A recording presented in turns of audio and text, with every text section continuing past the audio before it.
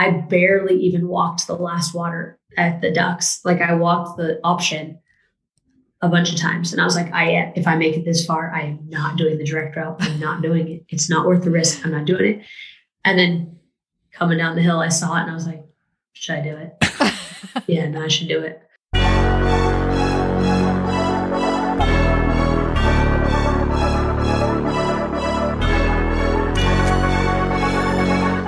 Welcome to the Major League Eventing Podcast, the show for eventing fans by eventing fans.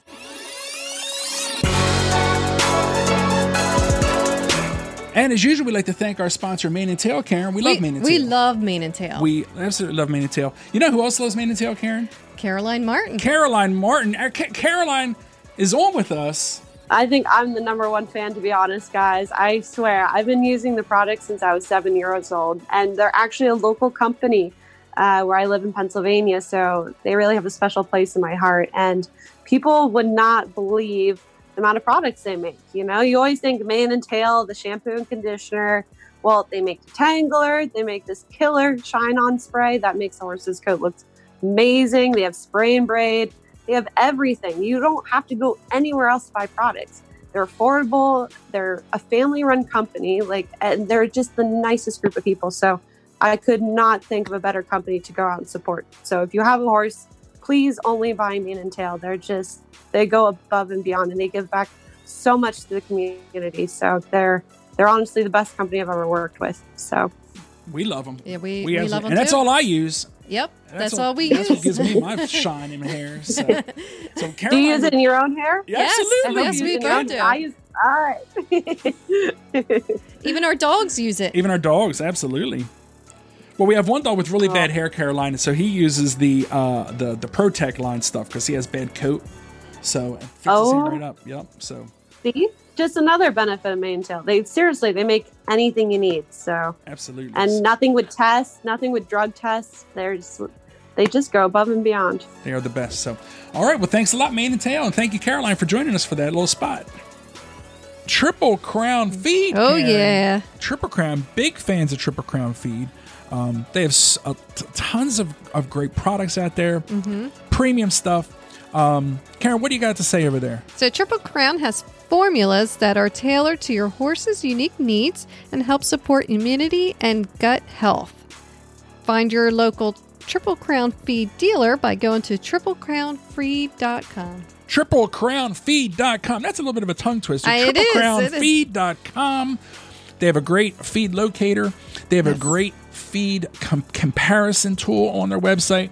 I encourage everyone to get over there, check out Triple Crown Feed's website, check out the different products, check out what makes them so special, and give them a shot, right, Karen? Oh, yeah. Support the people that support the show.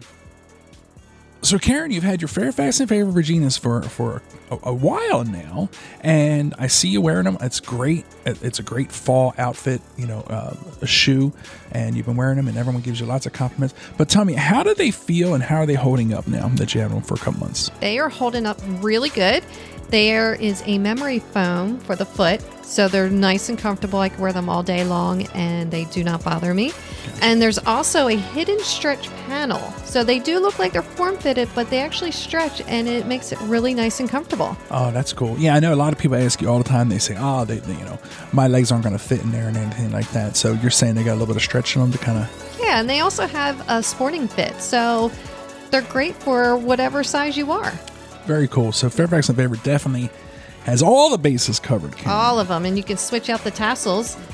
Yeah, the tassels are cool. So whatever you're wearing, you can have a tassel to match. Which is kind of cool. Now, I mean, I know I'm a guy and all that, but it is kind of cool to say you have one pair of boots. Think about it. You just buy a different tassel.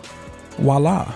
A whole new boot. Well, or another pair of boots. In a different color. That's true. That's true.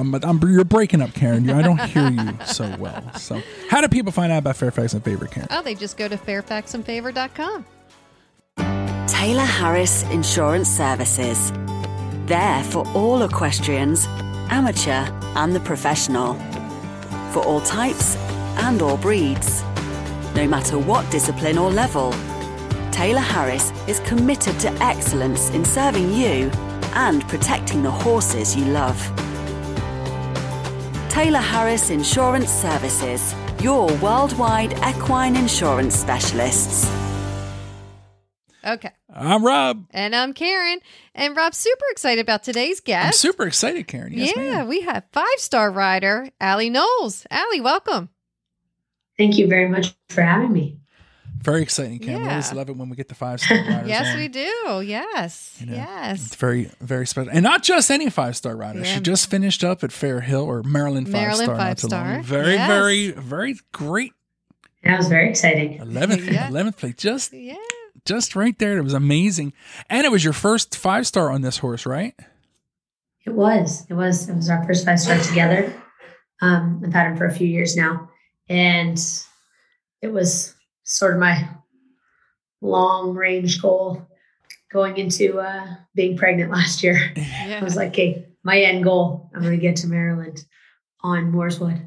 And so to even be able to start the event was accomplishment for me. So to have it go that well, that was a really big deal. So that was a question I had, was why was Maryland the goal all along? And I guess it was, being that you were going back to getting back in the saddle and everything. So the spring 5-star at Kentucky wasn't really going to be in the cards. No, that was never part of the plan. He was very barely qualified, or he and I were barely qualified together, even if we wanted to do Kentucky.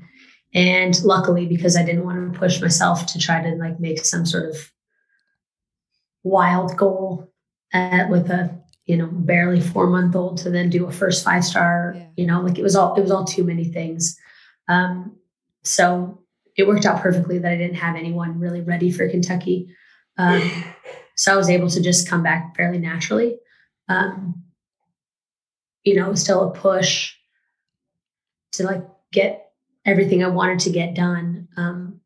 But usually if it's meant to work out, I believe that it will, and if it's not, then it will naturally sort of not go that direction. And things just kept lining up for us this year. And, he and I were definitely on the same track. And so sort of by late summer, when I mentioned it to Buck, which has been my coach forever, I was like, I don't know. What do you think? Even though it was been in my mind for like months and months, like, hopefully he doesn't think I'm crazy.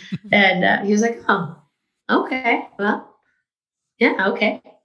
Then just, make sure that X, Y, and Z sort of line up, and make sure that, plantation goes just how you want it to. And everything sort of did. So we're like, all right, well, I guess we're going. And it all was sort of a pretty ideal show for me. Yeah, I have no doubt with an 11th place, placing. That's amazing. Yeah. First time out, 11th place. But just a little bit of time. Yeah. From your score. Yeah. And no, he's an amazing little pony. Like, he's mostly blood. And he had a great start with Piggy March, and one of her students that competed him during Young Riders. And so he's super well schooled. And then I've had him and done intermediate with him for a few years, when advanced in 19. We did one advanced in 20 before COVID shut us down. And then all of this year. So, we've had to do a lot of getting to know each other, but basically he's game. I love him. He loves me.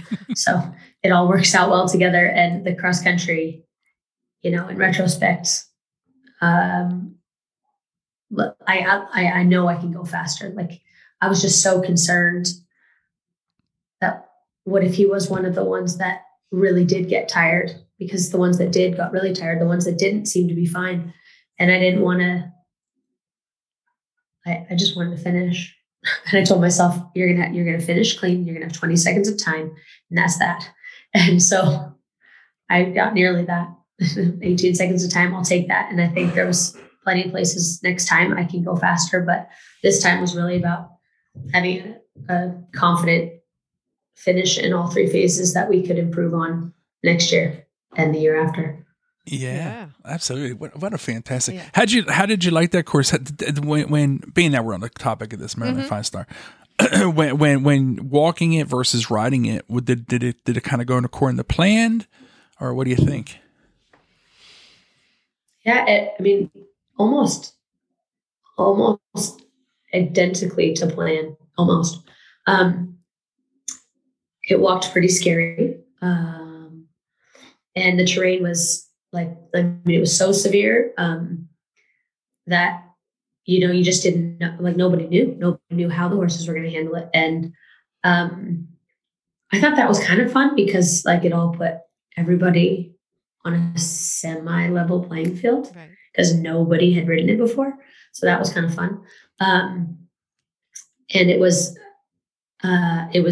imposing without being impossible looking. It was, every individual question looked like, okay, I can do this. The crowd was very scary, but it ended up riding super well for almost everybody. And I was past halfway through the day, so I got to watch probably too much and overthink it a little bit. And so, I kind of knew that at least everything was reading pretty well. And that horses, if they were getting tired, they were getting really tired. And so, I just went out with sort of my plan. The only thing that changed was I took an option early on in the course, maybe 12B, maybe it was 12. He jumped over one of the jumps in much bigger than I expected. And I was like, yeah, no, I really just want to jump clean. So I just made that last minute decision. I'll just go around, and jump the jump. Cause again, in retrospect, you're like, okay, I think I can make it. I'm sure he would have made it. I'm sure he's super honest. He probably would have tried, but then what if that early on in the course, I just had to run out? I would have just been so bummed. Yeah. So I knew I'd be less bummed about time than I would be about a stop. And so, other than that, it really did ride very much according to plan. I only did one other, I barely even walked the last water at the ducks. I walked the option a bunch of times. And I was like, if I make it this far, I am not doing the direct route. I'm not doing it. It's not worth the risk. I'm not doing it. And then coming down the hill, I saw it and I was like, should I do it? Yeah, no, I should do it. And that was I walked it that morning once and I was like, yeah, no, I'm going to go for it. He feels fresh. And so that was the only other thing that was a real last minute decision. How about that? But it rode fine. The scariest looking thing to me was I don't know if you would call it the leaf pit or the down bank, the down drop to the two cabins that were angled. That looked to me like it was impossible, but everyone pretty much rode it pretty good for the most part. Yeah, I agree. It did look, there was a lot of time spent for a lot of riders standing there thinking how best to do this. And my concern was that was the only question that just, to me, I couldn't read. I didn't see it. And if I can't see it, then I can't feel it in my brain. If I can't feel how it's supposed to feel, then I can't let it go. So I have to keep going until I can imagine how this is going to feel. And that was the one question that I was like, I don't know, our horse is going to pick up on this line. To me, it really didn't seem like it. So I had walked the option, the long way around, and Ginge, he's not, I knew he wasn't going to overjump the bank. I knew I could probably add a stride if I needed to. And so then once I saw a few horses go through it and just sort of ears forward, oh yeah, I see it. And I was like, oh, okay, well maybe they will see it. And so I went off the bank as slow as I felt, as brave as I was able to, because obviously the slower you go, closer you are to stopping. But I thought he would just pop off it, which he did. I added, it was either a bending 4 or a bending 5. And I felt like the ones that did the 4, well, it gave them one less second to see it. And luckily I'm on a really rideable horse. He's really small. And so I felt like I was able to do it. And I popped down the bank, I waited, and he locked right on, and it happened before I even knew it. And I was like, oh, well, okay, Ginge, I see you. You got it. And then away we were. And so I'd give him a big pat. All right. But yeah, no, I agree. I didn't think it was going to be quite as computable as it was to them. Yeah. And there's a tree there too. So I don't know how it looked on TV for the people that weren't there, but there's a tree kind of splitting the 3-star from the 5-star away. I mean, it was scary looking, but everyone rode it so good. Like I said, there was a little bit of trouble here and there, but for the most part, I was like, when we got there, we walked the whole course. And when we got there, I'm like, these horses are just cruising right through, no problem. So yeah, no, they honestly seemed to pick it up much better than I anticipated, which was great. Thank God the horses weren't afraid of it. We were all exactly. terrified. But that's sort of what Ian's known for. I mean, like that it looks scary to the human and not the horse. Yeah. And the horses read it better than we can see it. And I mean, he was dead on, and they read it super well, and the whole way through. I mean, like they seemed to understand it. So. And how did you like Maryland's? I think it's kind of nice that they did. It wasn't a carbon copy of Kentucky. It definitely had its own feel, different type of arena layout and everything like that. How did you like it? Overall, how was your experience? I thought they did an amazing job. I mean, like through and through, it was a beautiful event. The footing was awesome. I thought I don't know if an extra year of preparation helped them. Surely it must have, because it just seemed so well planned out all the way down to the details. I mean, like the riders were treated so well, and the footing was good, and the jumps were beautiful, and the VIP stuff was awesome and tasty, and the party was really fun. And I can't speak to the trade fair. I actually never made it through there, but the stabling was good. It was right next to my camper, all the way down. It was just a really well done event. The main ring was smaller, which actually I thought added a lot of atmosphere. Like the Rolex ring has its own feel, and it's very high in atmosphere because it's so big and so grand feeling. Whereas Maryland's ring, it all feels very closed in, and it's not a tiny ring by any means, but it's definitely smaller. And with all 4 sides closed, it added its own atmosphere, which I actually really liked. Like I felt really warmly welcomed in that ring, if that makes sense. Like it just felt like everybody was really involved and really excited. And you could feel the people like right here. Yeah. Well, because you didn't have a giant wall that you didn't have, the spectators were right on top there, of it. yeah. I mean, there was any difference. Yeah. There was this a little distance for photographers to be between the ring rails, the fencing to some areas. Yeah. But yeah, I mean, and we were in the stands watching it, and, we had a great view. I mean, it was fantastic. So yeah. Definitely loved it. So we're glad you had a good experience, and it was very fun. The whole thing. So I'll be back. Congrats on that. And we're so thankful that, thankful the fact that we have that second 5-star in the country now. So someone like yourself who you needed those extra couple months to get yourself and the horse qualified and prepared fully for a 5-star instead of waiting an entire another year or so, or and then you have another off season and then a startup again. The fact that you can continue through and we're just so thankful to have 2 5-stars in America now. So, and you're a perfect, so thankful. Yeah. And placing 11th. So thankful. Let's keep that going. Placing 11th, it shows that, hey, that little extra time was a big difference between not even really feeling fully prepared to being prepared and, and placing so well. So I think we're so thankful. Yeah. And to actually touch on that, I think that maybe because we have 2 options, I think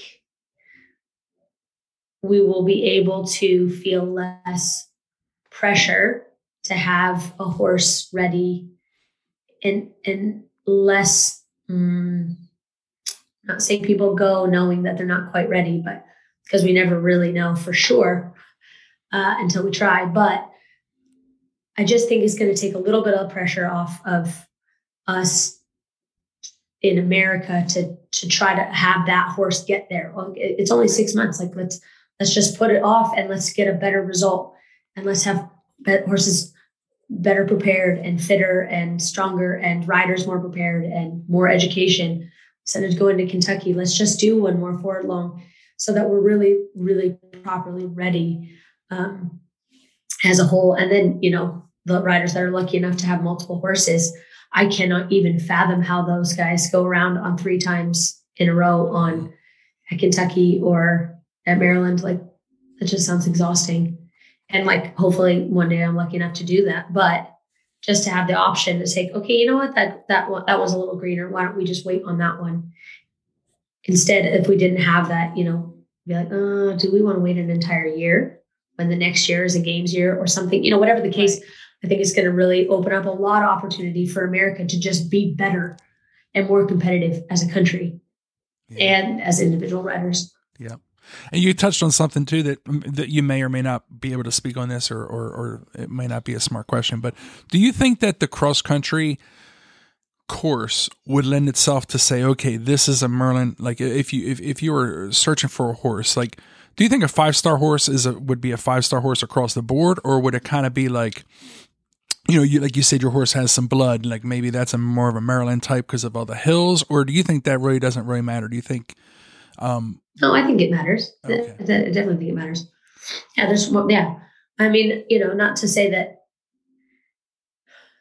they couldn't necessarily do it, but there's certainly courses that suit some horses better than others. If you had a less bloody horse, there's other courses like Poe that don't have terrain or not as much terrain that would suit that horse better. Or you have, a not as strong of a show jumper, but you have one that can really go fast and make the time. Well, yeah, Maryland probably would have been better. And so, and that maybe it gives us a little bit more, a different feel, so that when we do go to Europe, we have a better feel for other terrain. Like, there was an interesting graph that was, floating around in the internet that was showing Kentucky's versus Burley's versus Maryland's terrain. Like, I thought that was a very interesting graph. And so I just feel like we, that gives us a better preparation for what to expect maybe, or how better to prepare for Burley, because it was different, but it was every bit as hard. Gotcha. Mm-hmm. Or as high of elevation, or however you want to put it. Gotcha. Yeah. Well, thank you so much for sharing that info, because we haven't gotten a chance to really talk to that many riders that have been through Maryland, right, since this happened. So really great to be able to just get your thoughts and everything like that. Because we're like, I don't know if we're local to the Maryland 5-star in Fair Hill, and we were so excited for it, and it's just great to be able to get the feedback now and hear, because we thought it was fantastic. Yeah. No, it was really fantastic, and I would say it's going to be even bigger and better next year. Oh yeah. I think it left a good taste in a lot of people's mouths. I think that people want more. Yeah. Which is great. Definitely. Yep. Yeah. Awesome. Wow. So we really jumped ahead of things. Yeah, we jumped ahead. But man, that's Sorry. we just sometimes we just at go the for end. it. Now let's just go gotta back. go with the flow. Listen, hammer down, full throttle. We're back off vacation, shot out of a cannon. Yes. I got a little tan. I got a little glow. Oh, nice. So you guys were on a cruise. Yeah. On a cruise. I was. The Junkanoo dancers wanted to recruit me. I don't know if you saw my video of me dancing, but if you go to Coco K, you get greeted by these dancers, and they were so impressed by my moves they wanted to offer me a spot, but I said no. I got Allie Knowles on Monday. I got a podcast. I was this close to becoming a Junkanoo dancer. Yeah. That sounds fun. That's fun. They look like they're having a good time. If you could live on that island. Yeah, you have to live on that island for 9 months with nothing else there. Just do the electric slide every day. It might get old. It might get old. So, Allie, we always love to hear where you're coming to us from. So can you tell us where you're at right now? I'm at home in Lexington, Kentucky. Okay. Yep. Sitting in my dining room. Got a very fancy backdrop Yeah, to I it. know. Like we I've were been commenting. staring at that. Oh, yes. What is This it? is Is a that a very fancy tapestry? wall, isn't it? I know. What is that? Is that a wallpaper or paint or what is that? It is a wallpaper. I mean, I wish you could see the whole thing. It was built in the 70s and 70s. It was the 70s. And the owners of my farm also own this house, and we rent it from them. And it is very old school. It was designed decades ago, and it's never been changed. So it's a very fancy background. Yeah, it looks better than the 70s. Kind of like it. I'm pretty sure. Most stuff in the 70s, I'm like, I don't know. Yeah, That looks like there's some other rooms that aren't quite as good. Yeah. But this one is pretty cool looking, at least. That is cool looking. Yeah, that is neat. It's very neat. Nice. So, Allie, can you take us back and tell us how you got your start in riding and then into eventing? Well, I'm from California originally, and I started riding because my sister loved riding ponies, and she wanted riding lessons, and my mom rode horses just for fun. And since my mom had a horse and my sister had a horse, and I wanted a horse. I didn't really like it, but I just wanted to be cool like my sister. So I stuck with it. Somewhere along the lines, then I really ended up liking it. And my sister quit, and I stayed with it. And so I just rode for fun, and my mom got me a pony club when I was 8, and she was in the DC and RS and the whole thing in pony club, and so we were very active and went through the whole thing and got my A and yada yada. And during that time, I had applied for college and planned to do that and not do horses as professionally, actually. Then I went through intermediate, then went to college, took 2 horses with me. And actually, I love to tell this story. I was in college in Spanish class, and I was reading a magazine, a USCA magazine, instead of paying attention in class. And it was the episode, or the issue was the year that Jan Binney won first and second at Jersey Fresh. And I wish I could remember what the chestnut's name was, but I'm pretty positive that the bay was in midair. I think. Anyways, she was definitely riding 2 horses. She got first and second. And it was like literally that day at that desk that I was like, I want to be like Jan Binney. Like that was it. I was like flip switch. And then that like kicked off an entire whole different life path there. And I ended up leaving college. And I really regret that now, to go become a working student. And the rest is history. And then once, I asked my parents are both retired colonels in the military. So, and my sister's a lawyer. So the school thing was fairly important, and we were a very disciplined family. And so when I came to my parents and said, I really would like to quit college and then go work for somebody as a working student, and then do this professionally, actually, they were like, okay, well, that's fine. I would really like it if you finished college your education at some point, but we understand, like, we know that you're driven. So you need to consider being a working student, your education. That's what we're supporting. And you better not fail. And in the very nicest way. But it was, like in our family, we sort of know it's just like, we're just naturally a driven family. And maybe just for my competitiveness, I don't know. Failure was just not an option. Like, it just wasn't even, I couldn't go back to my parents with my tail between my legs and say, I don't want to do this anymore. That ain't happening. So I didn't, and I never did. And so then I was a working student, and then I started my own business in California. And then one of my clients in California owned a farm in Kentucky that they leased out to people, and they offered it to me once in 2000 and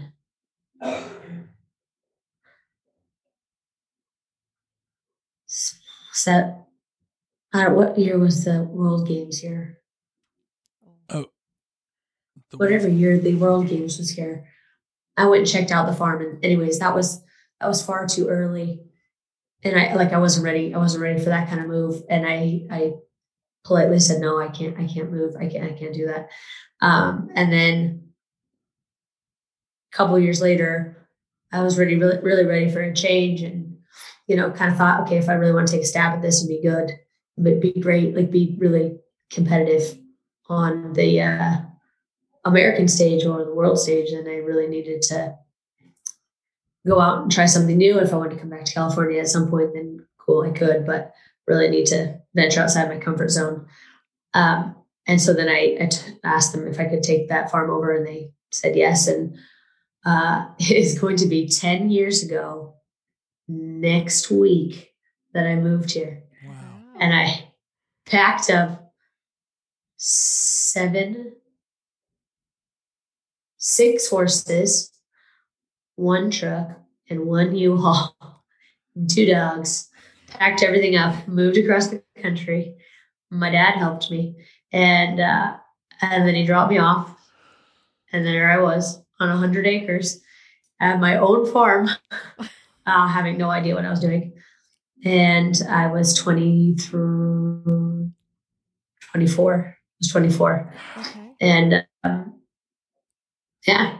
And then winter started on an empty farm. I mean, I was like, literally had no idea what I was doing. I had no idea what I signed up for. And I mean, the last 10 years has been like the wildest adventure. It's been, I'm so glad that I was young and stupid. Like, I had no idea how hard that was going to be. But like I said, failure wasn't an option. So I started a business. I waitressed for a long time at night, and slowly just built a business in Paris, Kentucky, and was there for 4 years. And there's a lot of people that worked for me or that started riding with me there that either have come along with me to the new farm or still work for me or still very good friends. So it's really fun to reminisce on the good old days at the first farm, because it was a little Wild West out there at some point. We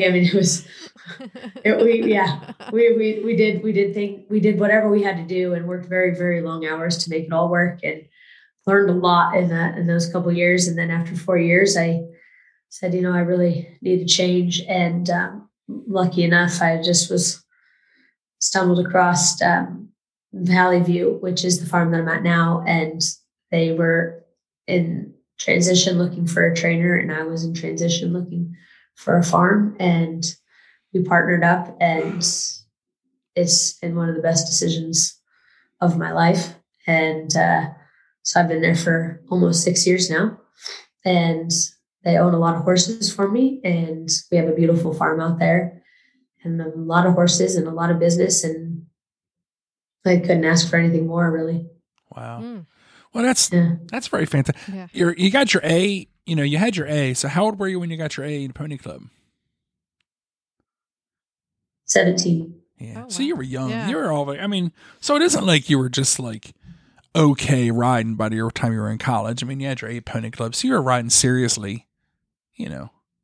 I had gone intermediate, like fairly mildly successfully, unsuccessfully. I had a little one thoroughbred that I took through intermediate, one that I took through preliminary. And at the time, I thought I was very experienced. Yeah. Thank God for but now being young and yeah, dumb. that's what I mean. I was like, I run like a 10-acre farm in California and 10 horses, and I can do this. No, Kentucky's a different thing. On 100 acres that grows grass faster than you can You're right.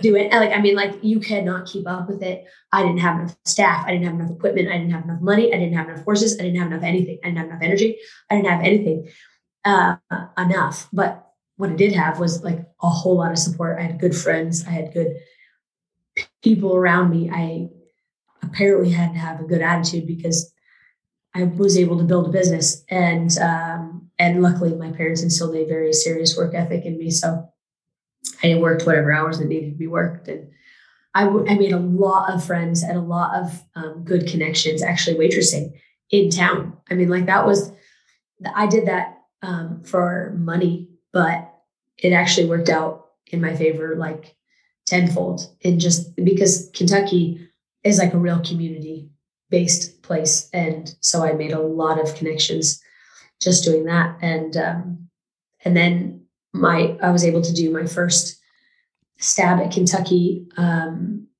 in the second year that I was there.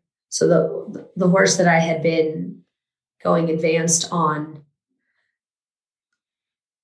when I went to college, I had not gone advanced. And then when I became a working student, then I got a couple, one wonderful horse that was Last Call. She was like the real first step in my career. She was a wonderful mare that I did take through 3-star, 4-star. And then I tried Kentucky. The second year that I was in Kentucky, that was a good move for my business as well, because I was one of the only, or I think I was the only Kentucky based rider in Kentucky that year. And, in the back of my mind, did I really know that I was going to make it around? Was I ready? I mean, I was successful at the level below, but she was all warm blood. I was pretty light on experience with other horses anyways. But she was safe. And I knew that if she couldn't do it, that she couldn't do it safely, like that she wouldn't do it if it wasn't safe. And so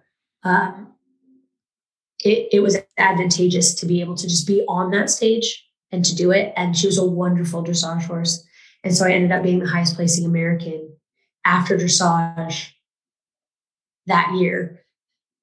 And I didn't make it around cross country, and whatever. That was the end of that. But it's still like, I had a press conference with William and Andrew, and like, I mean, it's stuff that like I have never been able to do since. And so, yeah, it was a bummer that I didn't get to finish, but I probably, in retrospect, wasn't really ready to finish a 5-star. Like it's amazing what in hindsight, but either way, it was a really good experience, and it was a good way to get my name out there. And it was, it was a good kickoff to my career in Kentucky. And then from there, I just kind of kept slowly building on it. And eventually I made it around Kentucky. It took me a few years, but I got there. Yeah. So, how long were you waiting tables? Like for those first couple of years, how many years were you waiting tables? Shoot, I don't know. I mean, at least 2. Wow. That's incredible. 2, and then the third year, like I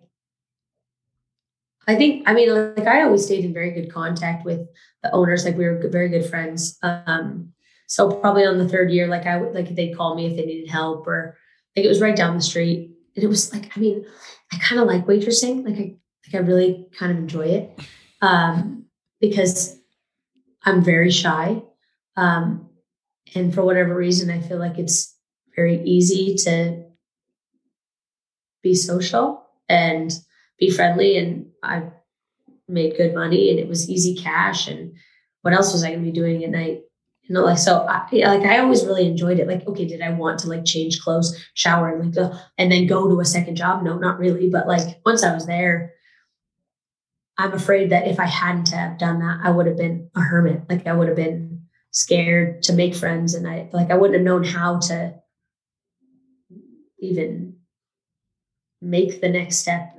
And luckily I was in Paris, not Lexington, and it's an even smaller town. And I still have friends that that was a proper network that I made of friends and people to help me. And so, it was fun and it was advantageous. I think that's really, that's why I love this show, Karen. I love talking to people because I love hearing the different way people got to where they're at. And, you're doing the horse thing and the farm thing by day. And then You didn't, a lot of people would just pack it up and say, I'm not cut out for this. But I think that, and the fact that you found that silver lining also besides the money, but then meeting all the people and how it got you out of your shell. And I think that's so cool. I really do think that's so fantastic. Did you ever tell Jan Binney the story personally, or has she heard it through the grapevine, or? She does know it. I have told her. I have.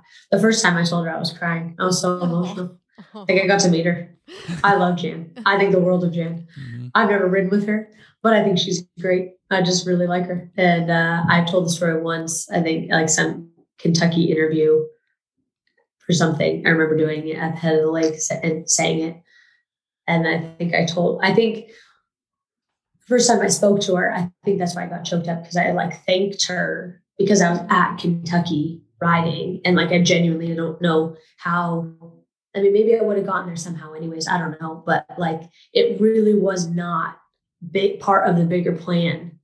And I mean, it must have been going on somewhere in the subconscious in my mind that I wasn't happy at school and I wanted to do something different. I don't know. But it's like clear as day. Like I could see the picture of the horse, and it was not, and the bay was, I think the better one up in midair was second. I'm pretty positive, because it was a chestnut with polo wraps on. I thought, man, she looks so cool in those really white polo wraps. I want to do that. And so I think she does know. That's awesome. We interviewed her and we were very starstruck, and we've met her in person. Yeah, and she's so nice. She's so nice, but she is like she's she's like larger than life, like like in I don't know, as she's like a Karen O'Connor level to us. Like she's huge, you know what I mean? And then to meet her and then to be so cool, and you're like, man, oh man, she's nice, and she knew who we were and stuff, It's like, Jane. Yeah, she's the best. She really is. So is Karen. They're fantastic. But when you meet people like that you read about, you saw them in the magazines, or you saw them just at a blur as they cruise by on course, but then in this case, Jan didn't, how cool was that for Jan too, to know that she changed the trajectory of your life? We have an inspiration. I mean, I was crying. She did get a little choked up, so I felt I felt less stupid for crying, because then I gave her a hug and she was choked up. So it was like a nice little, I like to think it was a moment. I'm not sure if she does, but I don't know if you're going to go. But at least she does know how important she is to somebody. Yeah, I literally have never ridden with her, and she's like on the top of my list. We might want to hook that up somehow. Yeah, just to see if she's all she's cracked up to be. And I know. I don't want that illusion to die. Never meet she's your just idol. Going to be a wonderful. Right. Hey, how does it work having a long distance coaching relationship with Buck? Because I know some other people that kind of have the similar. Buck seems to have some spread out students and things like that. How does that work? How often do you get to train with him? For you to consider him still your coach? How does that work? Well, so in Florida, I stay at his, I rent a barn, or I rent stalls from him, and my whole barn moves onto his property. So, we have 20, 30 horses there in the winter. And I train with him all the time then. I'll be super annoying and get as many lessons as I can. I think he probably gets sick of it. I definitely know he gets sick of it, but he also, I know he actually really loves it too. So, and then, during the season, so that Florida leads into Kentucky. And then if, after Kentucky, if I'm riding someone at Jersey, I'll go up from Kentucky to Jersey early. I'll stay at his place, or the same thing during plantation, or from Morven to Fairhill, I stayed at his place, or, in the summer, I don't see him very much, and we could go a fair amount of time without talking. But then in the winter, I see him all the time. And in the fall, I see him fairly frequently. And then if I make a, big life choice about whatever, I'll call him. And when he doesn't answer, then I'll call him again. And then when he doesn't answer, then I'll call him again. And I'll just keep calling until he answers. And he knows. He doesn't answer the phone. He knows. He'll say, "Oh, I didn't see a call." No, he doesn't answer. But it's okay. It's okay. We all have a very busy life. I get it. And so I just bother him until he answers, and then I get to ask him. And it's great because like not that there's anything wrong with writing with multiple people. There's not. But for me, like I need one method. And I've trained with him for so long that it's so parallel. Like I would say all my students, if they ride with him, they understand, even if it's nothing like something I've done with them, it's still under the same umbrella of information, the same type of words and the same. So it's very understandable. And for me, like I know it, like I know what he is thinking and I know how to think like him, or if I see him do something, I can like get a lesson just from watching him ride one of his horses, because I know what he'd be saying to me. Like it's all just one, there's just a consistency in that.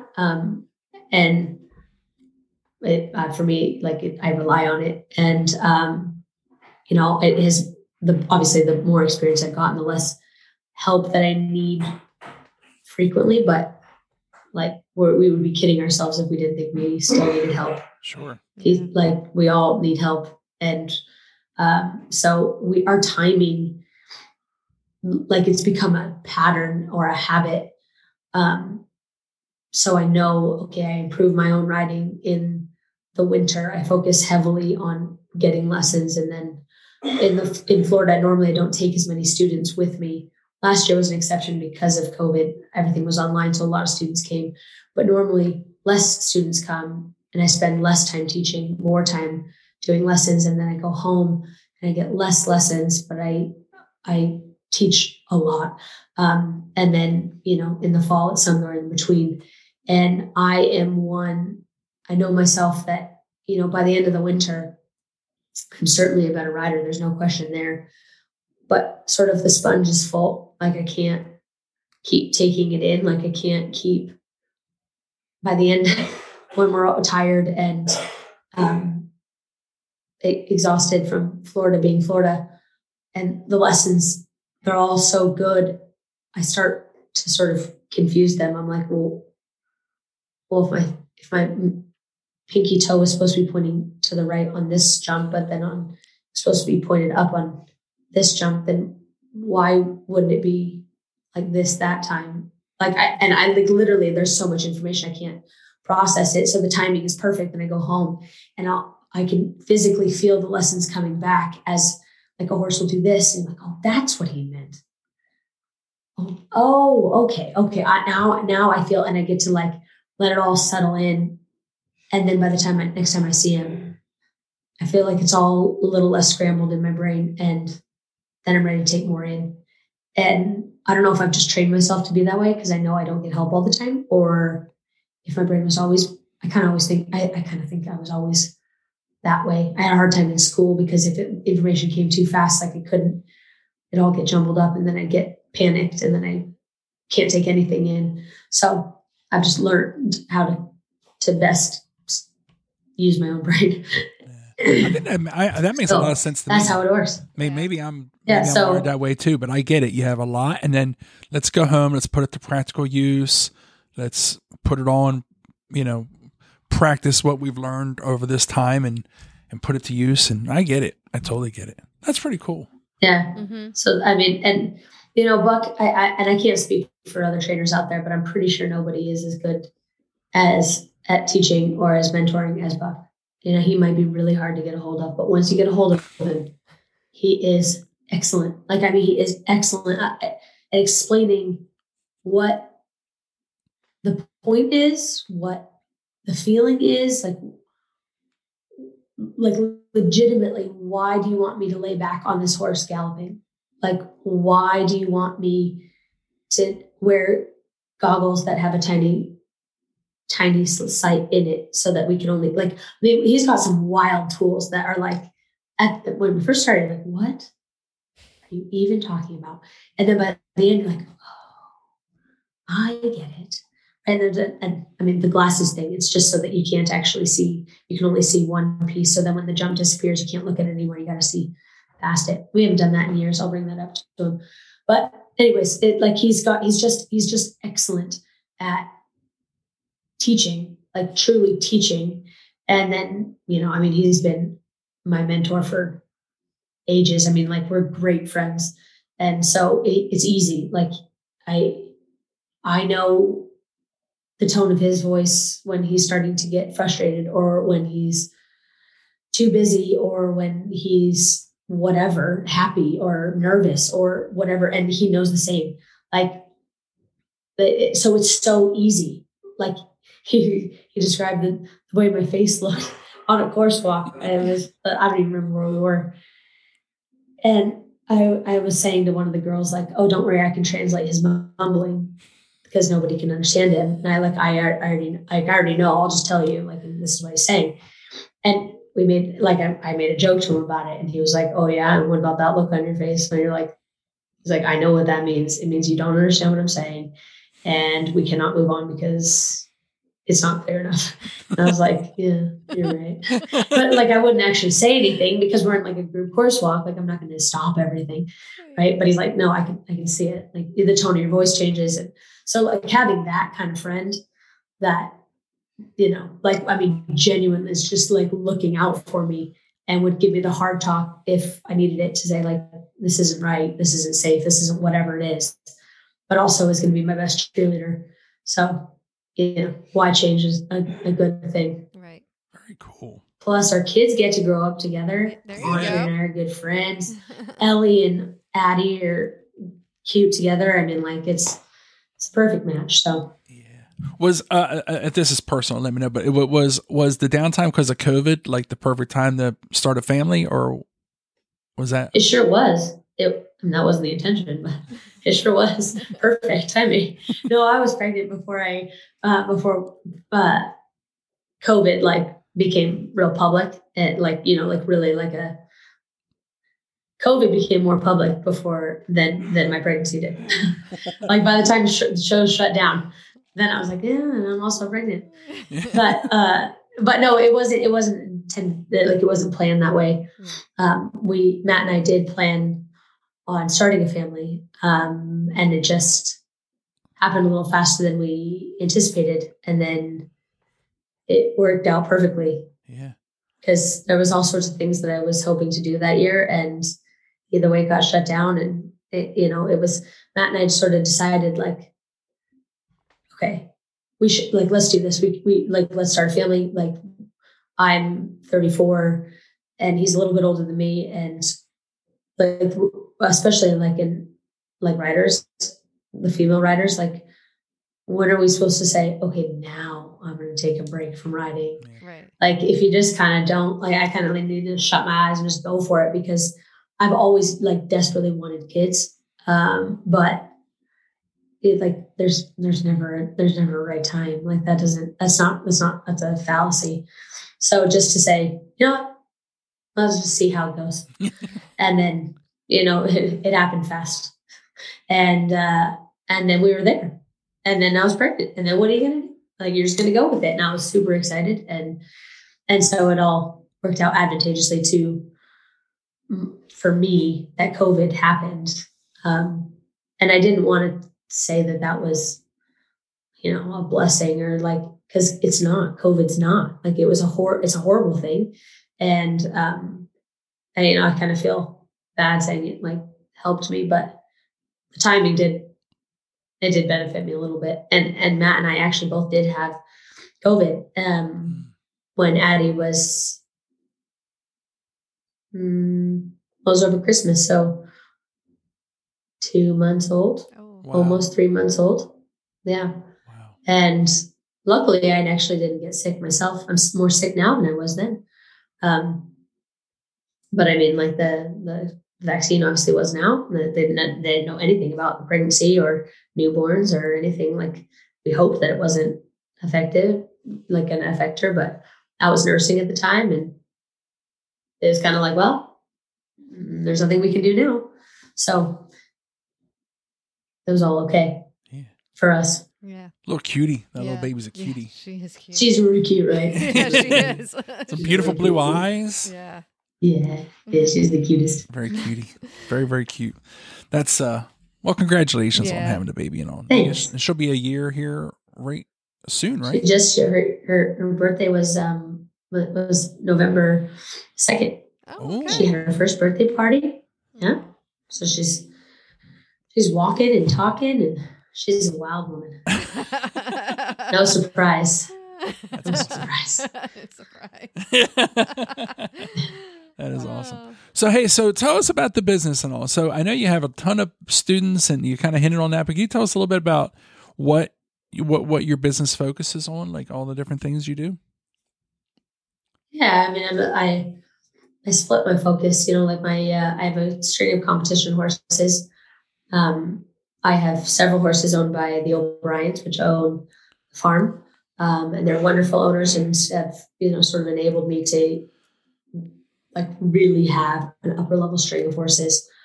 They purchased some unbelievable horses through the years for me and with me. And then I have several other clients that own horses for me, and they are coming up through the ranks. I've got a couple preliminary intermediate horses coming through right now that are very exciting. And so my main focus is riding, because that genuinely is why we do it. Why we work so hard is to be the best, and so hopefully that will happen.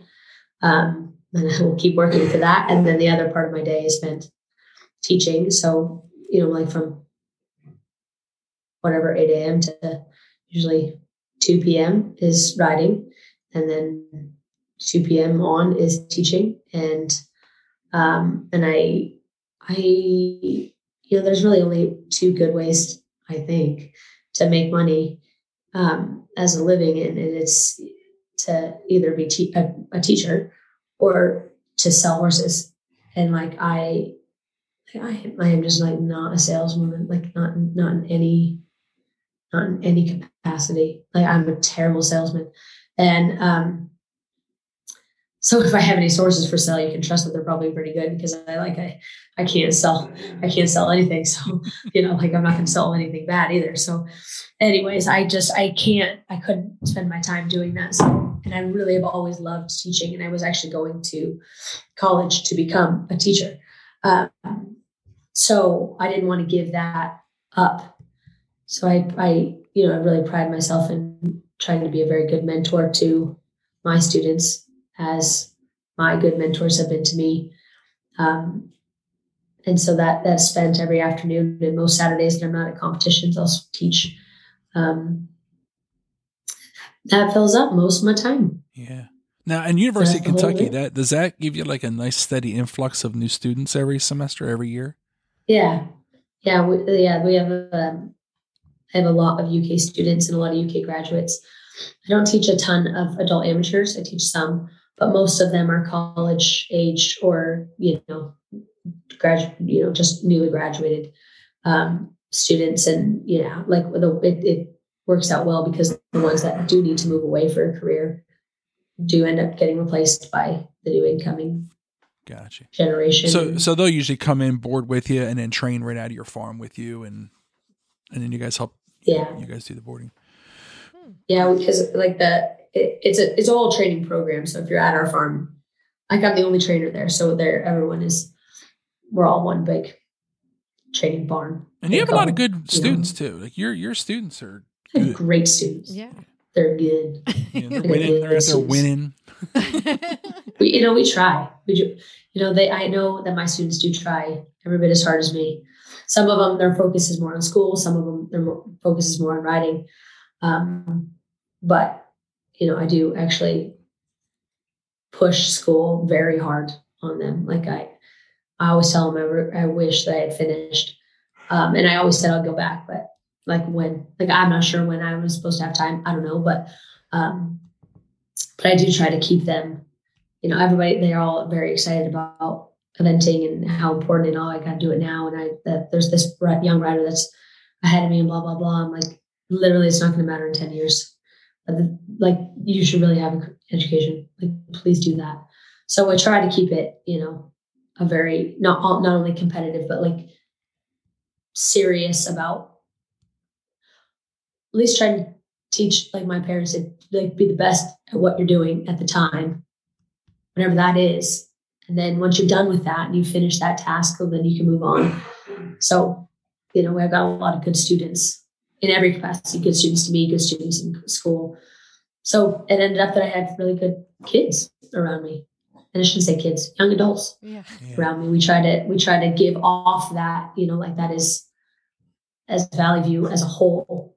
Like we want to attract the same like-minded people, which has worked out very well. Yeah. Fantastic.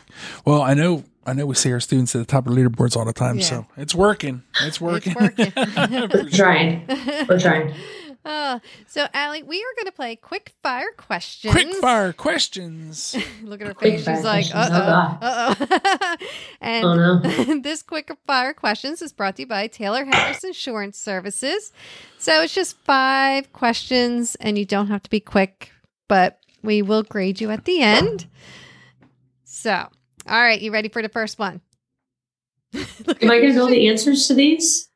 Well, What's that? Yeah, you're supposed to know. Listen, it's just some simple trigonometry and American history. I know. Okay. I panic under pressure. Okay. Do you have any good luck rituals or superstitions before you go cross country? No, I try very hard. I have a few weirdisms, but I don't classify them as superstitions. I don't actually allow myself, because once you start with superstitions, you can't stop.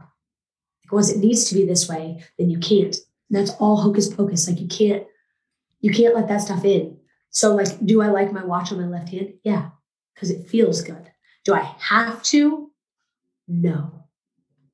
So I have some things, like I had my armband for ages, and I was, obviously we didn't need it, but I needed it on because it felt right. I've done away with that. And I was like, no, don't start. So I will always tell my daughter I love her before I get on for cross country. And whenever I can, I will tell Matt that I love him before I go cross country. Sometimes he's in court because he's a lawyer, but when I can, I will.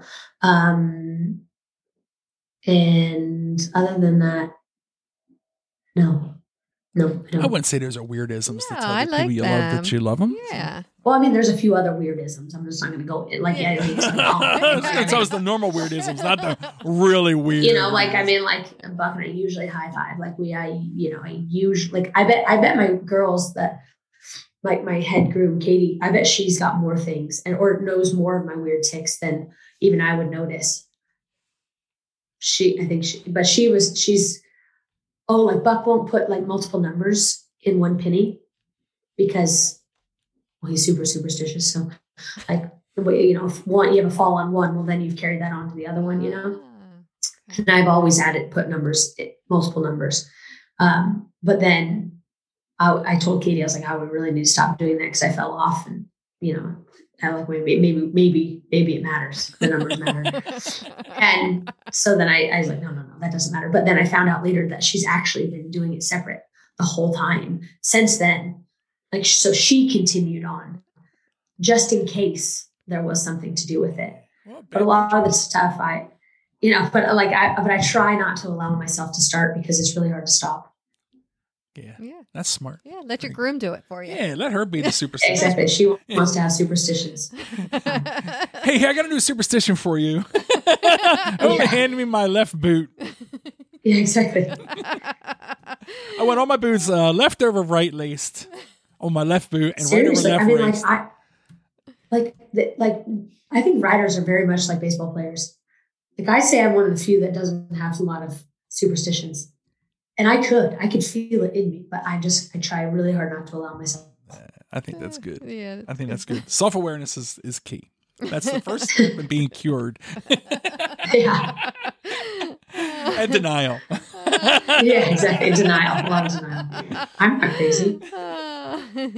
I'm just weird. I'm not superstitious. Yeah, exactly. That's it. That's how I justify it. It all makes sense. Yeah. Are you done? It's supposed to be quick, Karen. Come on, get with it. All right. Next question. favorite event to compete at?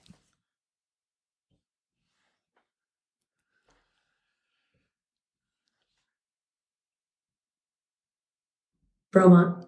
Oh, yeah, I like that Ooh, one. That's a good answer. I like that one. Bonjour. It's very nice. Or Kentucky. Or Kentucky. This is a one answer question. Bromont. I've had Bromont. Bromont. Okay. Bromont. I love Kentucky. I do love Kentucky. It's so fun every year, and it's so amazing.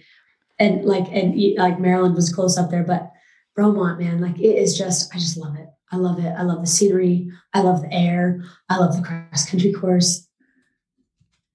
I love the hospitality. I love the poutine. Yes. I love the air. It's a better It does have good air air. up there. Yeah. It's very fresh. Nice. Very Yeah. fresh air. Oh, I just love it. Yep. I know what you're I saying. love Tim Hortons. I think that mixture of the air and poutine just sets it off. I like it out there too. We've Yeah, been. it's such a great event. And like the I miss hotels it. are like the bottom of like the ski slopes. It's a really cool Yeah. place. Yeah. It's like the Alps. It's like, I but agree.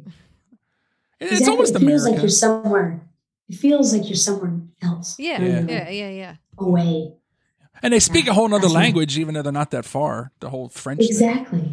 So you really do feel like you're somewhere. Which I away. like. Exactly. But I drove there.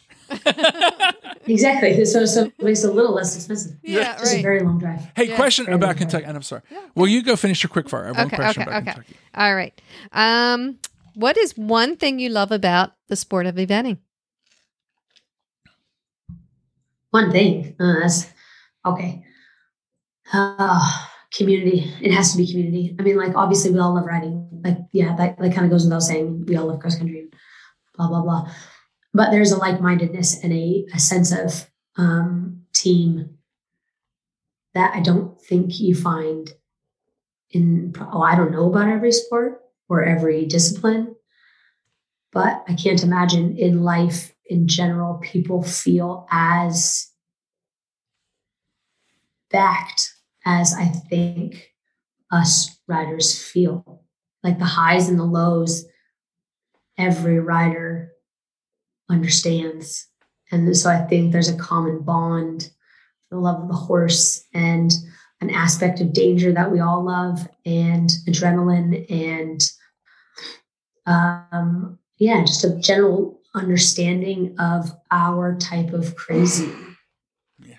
It's a very specific type of crazy that like we will work endless hours for very little success. I mean, really, success rate is not high enough for how hard we work, really, but we do it because we love it. And so I think that there's a common bond there. The friendship, they're all over the world. We're all over the country spread out. And I could call any of them and cry to any of them and they would get it.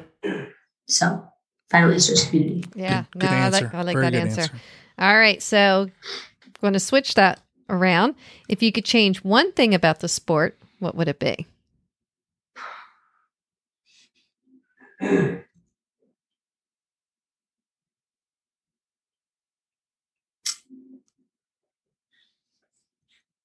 My quick fire reaction is something to do with consistency, but I don't know how best to answer that because I don't think there is a solution. But like if we could hone in on the consistency with dressage scores or the way we see it, that would make it better. Or the consistency in footing. If we could improve that, it's not down to one individual thing. It's just, we try so hard and sometimes if we don't, our level of expectation isn't met because the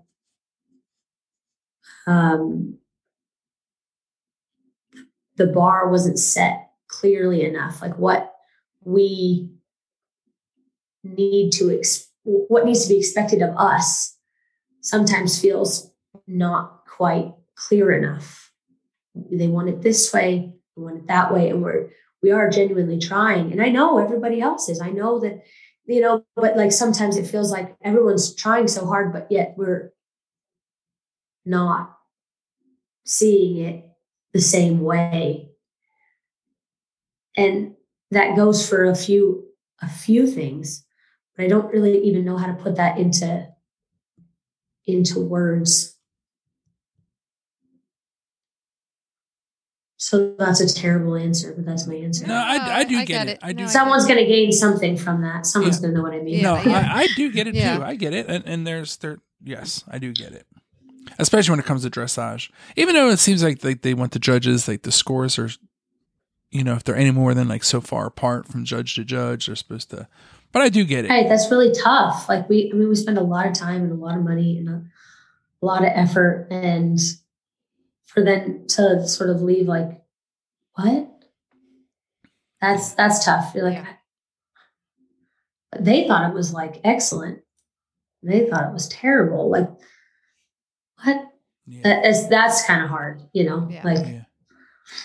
And then how do you explain that to either your student, or how do you justify that in your own head, or which, what right. Like we're all trying. Like it's not like they're intentionally giving us bad scores or seeing it from like, it's just like, how do we create more continuity between the expectations? I'm not sure. Have you ever, being that you're aware of that, have you ever said, "Oh, this judge isn't over here. Like I know they like to see it this way." Like have you ever dialed it in that tight to where which judges are a little look what they're looking for? Yeah, there's a general. Yeah, ones that care more about bend, or ones that if you had to have one behind the vertical a little bit or one in front of the vertical, they would prefer it this way over that way. Like it's not okay. Obviously, everybody wants the nose on the vertical, but if it was going to go one way or the other, which one would you prefer? Mm-hmm. And there's like we would know, kind of which ones would prefer what. Gotcha.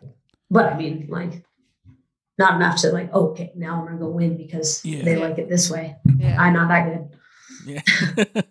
Get it dialed and have a spreadsheet on all the judges. Analytics. Yeah, exactly. All right. So last question. If you could ride any horse, past, present, or fiction, who would it be? Oh, that was not a quick fire question. There's no quick fire in that.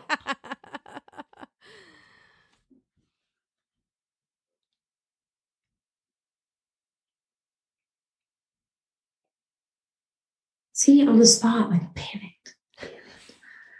I'm the worst at things like that. I forget names. I'm bad with names and stuff. I mean, there's just so many.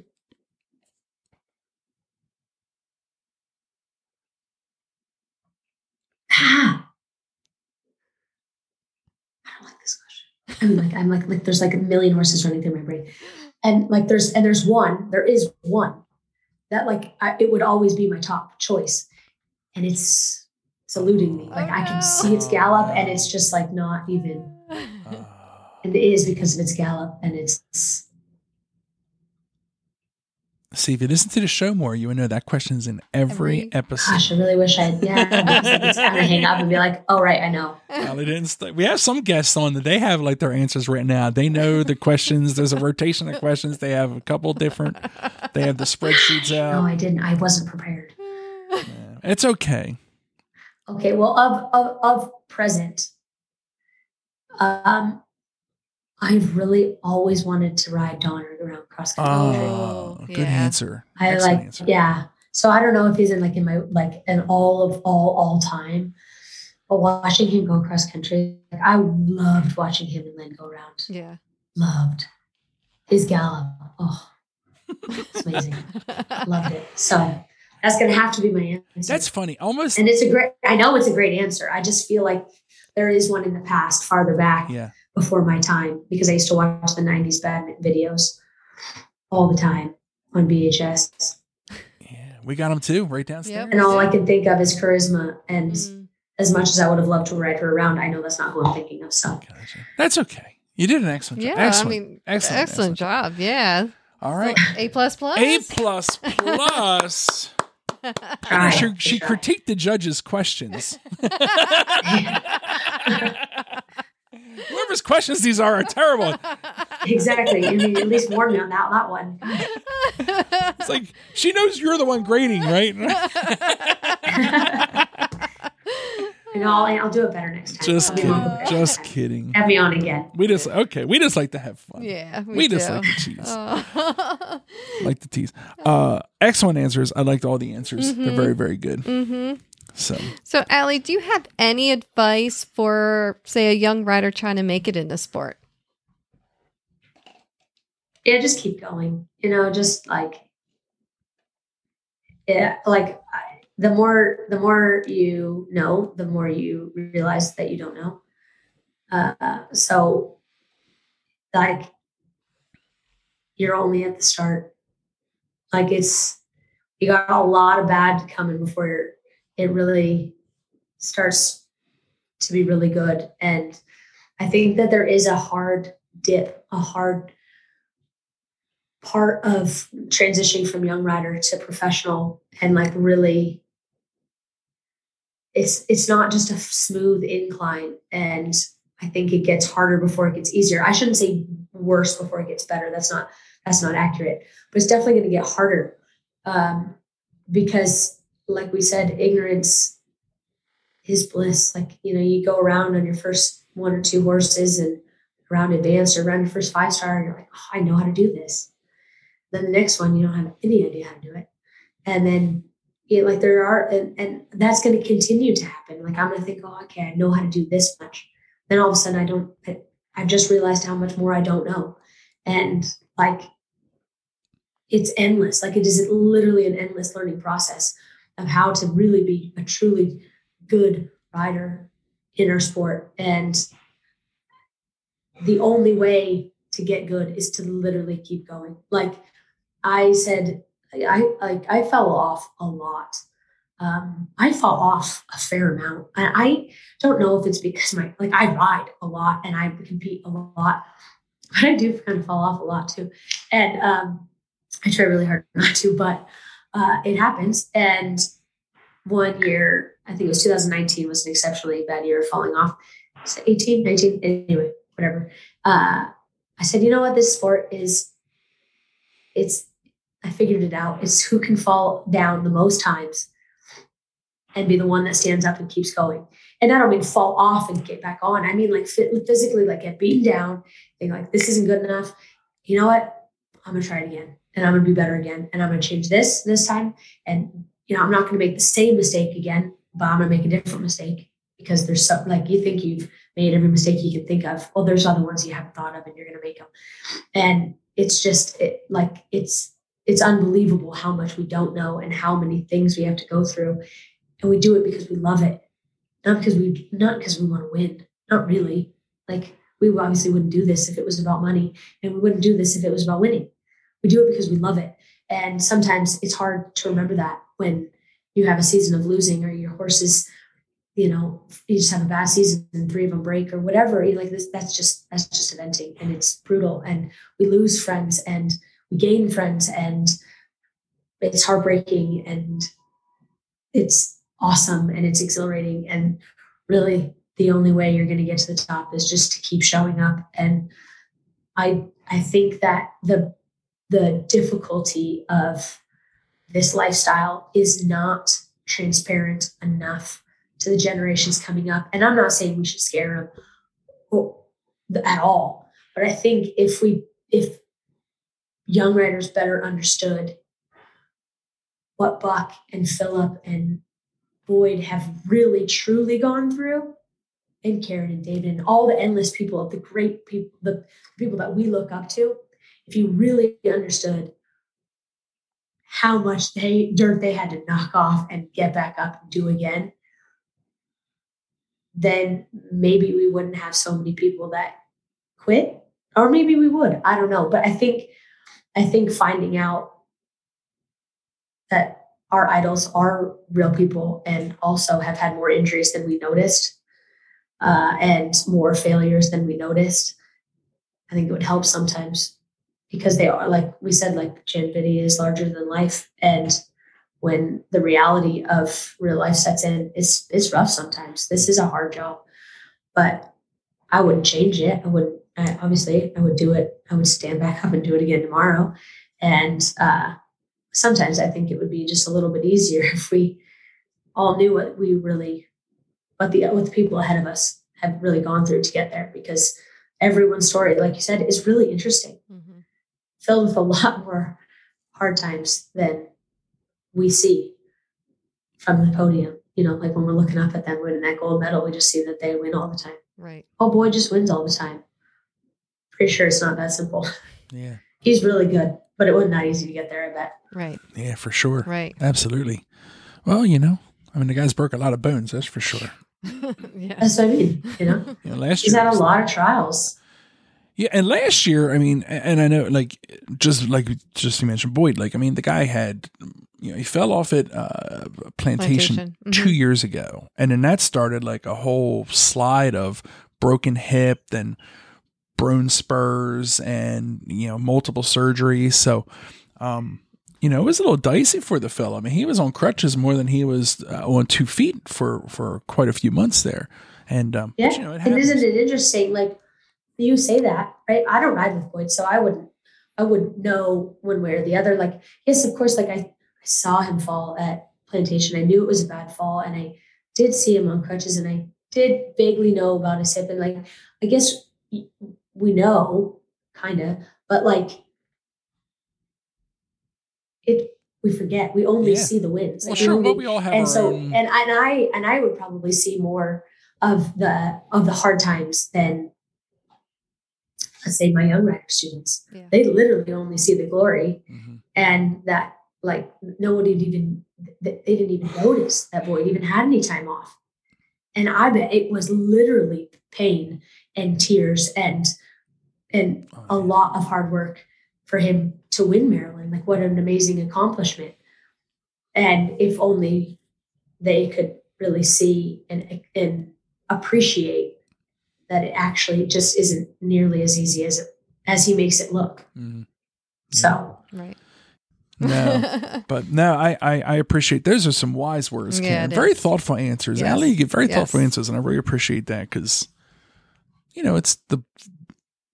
those are very, very. I'm glad you think it's thoughtful, because I didn't prepare enough. Obviously, I feel like I was not prepared enough. I think it's very thoughtful. I think a lot of people, we talk about all the, but sticking with it, yeah, of course, but why stick with it? And then how the awareness of saying, hey, look, there's a lot behind the scenes, and so, do you think that the fact that, like, your students are mostly pay students, are they a little sheltered from what a working student would see? And there's definitely pros and cons. I think a paid student, like a person that's in for training, they're getting the constant, regular lessons and things like that. But then, do you think that they miss the like you said, they see the podiums and the good stuff? Do you think that like those type of students miss the grind portion, the grind part of the business? I mean, it just depends. Like, you got all sorts of different kinds of paid students. We got the ones that travel with you all the time that are super dedicated, and they see it. I mean, maybe they don't have to work the hours that a working student does, but like, I've got some pretty dedicated full-time paying client students that work very hard and travel as much as they can, and their own sacrifices are having to do homework and because they're full-time students. And so then there's other students that they totally miss it, but and don't see all the work. But usually those weren't the ones that are too driven to do it anyway, so that's okay. Like, maybe they don't want to be a top student. But I would say nobody is going to be a proper professional successfully without being a working student. I mean, I think at some point, to really know and do this full time and be a successful businesswoman without independent financial backing, yeah, you definitely have to be a working student. You gotta live it. You gotta really live it. And it seems hard at the time.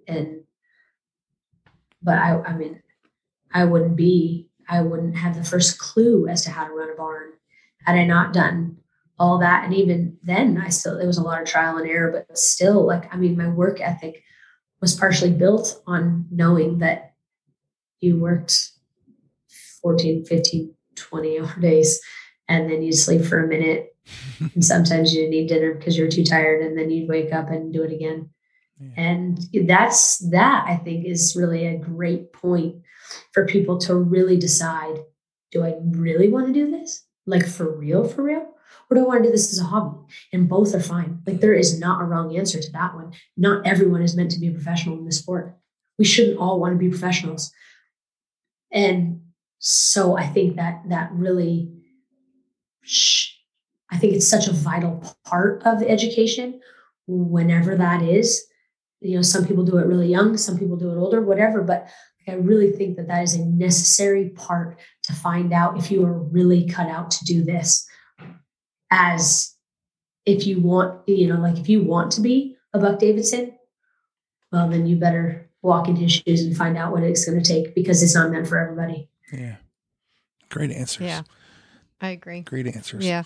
And I heard those working students at Bucks work. I heard that's a serious working position there. But I heard that is no joke over there. Never seen it firsthand, but I've heard it's tough. So, hey, winding things down. We've kept you on long enough. Any sponsors or supporters you want to shout out like that before we wind it down? Literally, my life has been changed by Jim and Katie O'Brien. Like that. I mean, that is, I have had so much support getting me to that point. But they are life changing. They have my best interests. They own the farm that I ride at. They own the horses that are at the top of my string and at the bottom of my string coming up, and the house that I live in, and the emotional support. And I would not be in this position without them. Gotcha. And so many other people that are too many to list. Gotcha.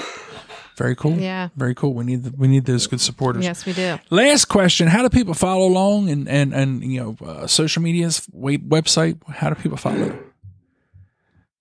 I have an Instagram page. The name is AK Eventing One, I believe.